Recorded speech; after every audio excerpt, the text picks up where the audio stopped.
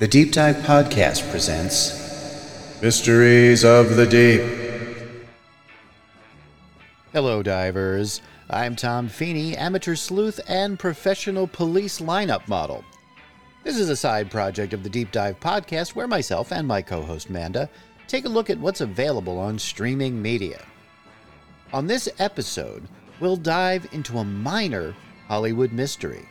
There's no crime, no sordid details, no good guys or bad guys. Just a question.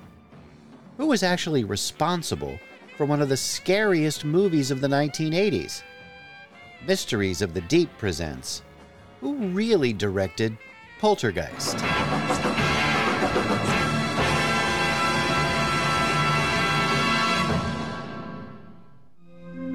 The house looks just like the one next to it.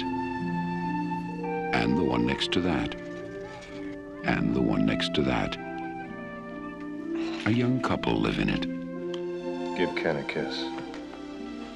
You are so obnoxious. With their 3 children.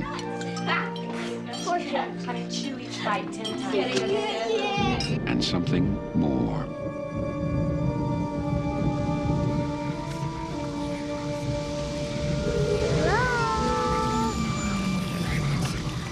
They're here.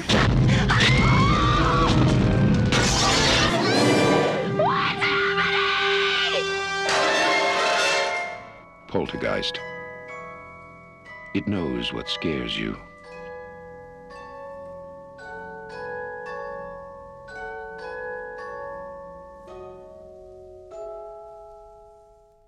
Ah yes, the classic horror film Poltergeist.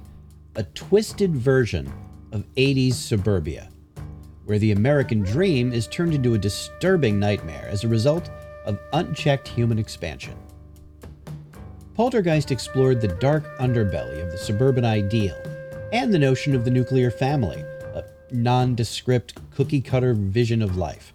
Husband, wife, kids, dog, 2-car garage, swimming pool, a facade of normality built on an unstable, and in this case, undead foundation. The film, released in 1982, was both a critical and box office success. If you ask most people who directed Poltergeist, they may say Steven Spielberg. After all, he was the writer and the producer, and the film matches his style and cinematic sensibilities. However, the film is credited to director Tobe Hooper, best known for the much rougher and grungier The Texas Chainsaw Massacre.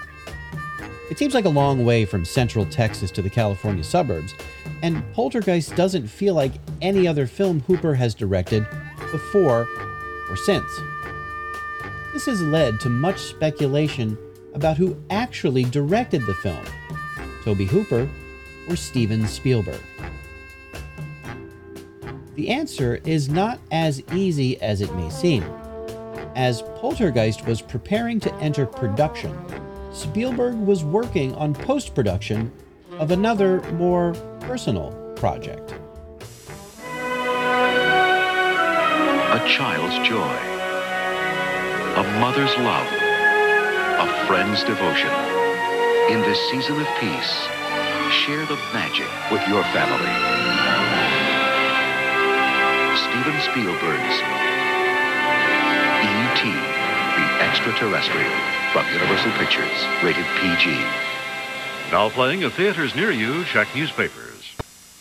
According to Spielberg's contract with Universal Studios, he was not permitted to direct another movie while still working on E.T. That, plus a coming director's strike, meant that taking the helm of Poltergeist was not an option. However, according to reports from both cast and crew, the credit for directing the film should go to, well, both Hooper and Spielberg? Well, taking all the published accounts into, account, the two had an unusual working arrangement. Spielberg spent most of the shooting schedule on the set, advising Hooper throughout the shoot. Ultimately, Hooper was the one saying action and cut, but since this was Hooper's first major studio film, he pretty much had to defer to Spielberg's wishes. Now, to paraphrase Boromir, one does not simply override the director of Jaws. Hooper also had to defer to Spielberg's experience in dealing with complex special effects and professional actors.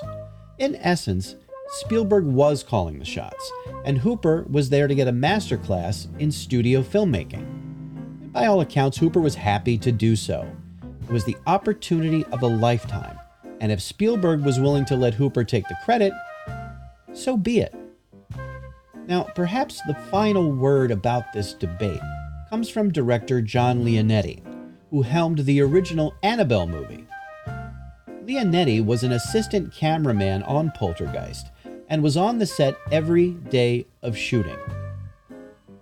In a 2017 interview, Leonetti seemed to put the debate to rest.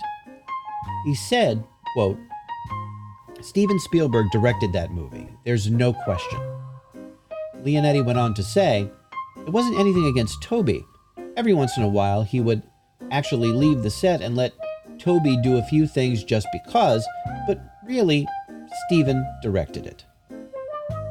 Now, there are other accounts that describe a more collaborative relationship between the two directors, but given their vastly different rungs on the Hollywood ladder, it seems likely that the more experienced and powerful part of the duo was the real driving force behind Poltergeist.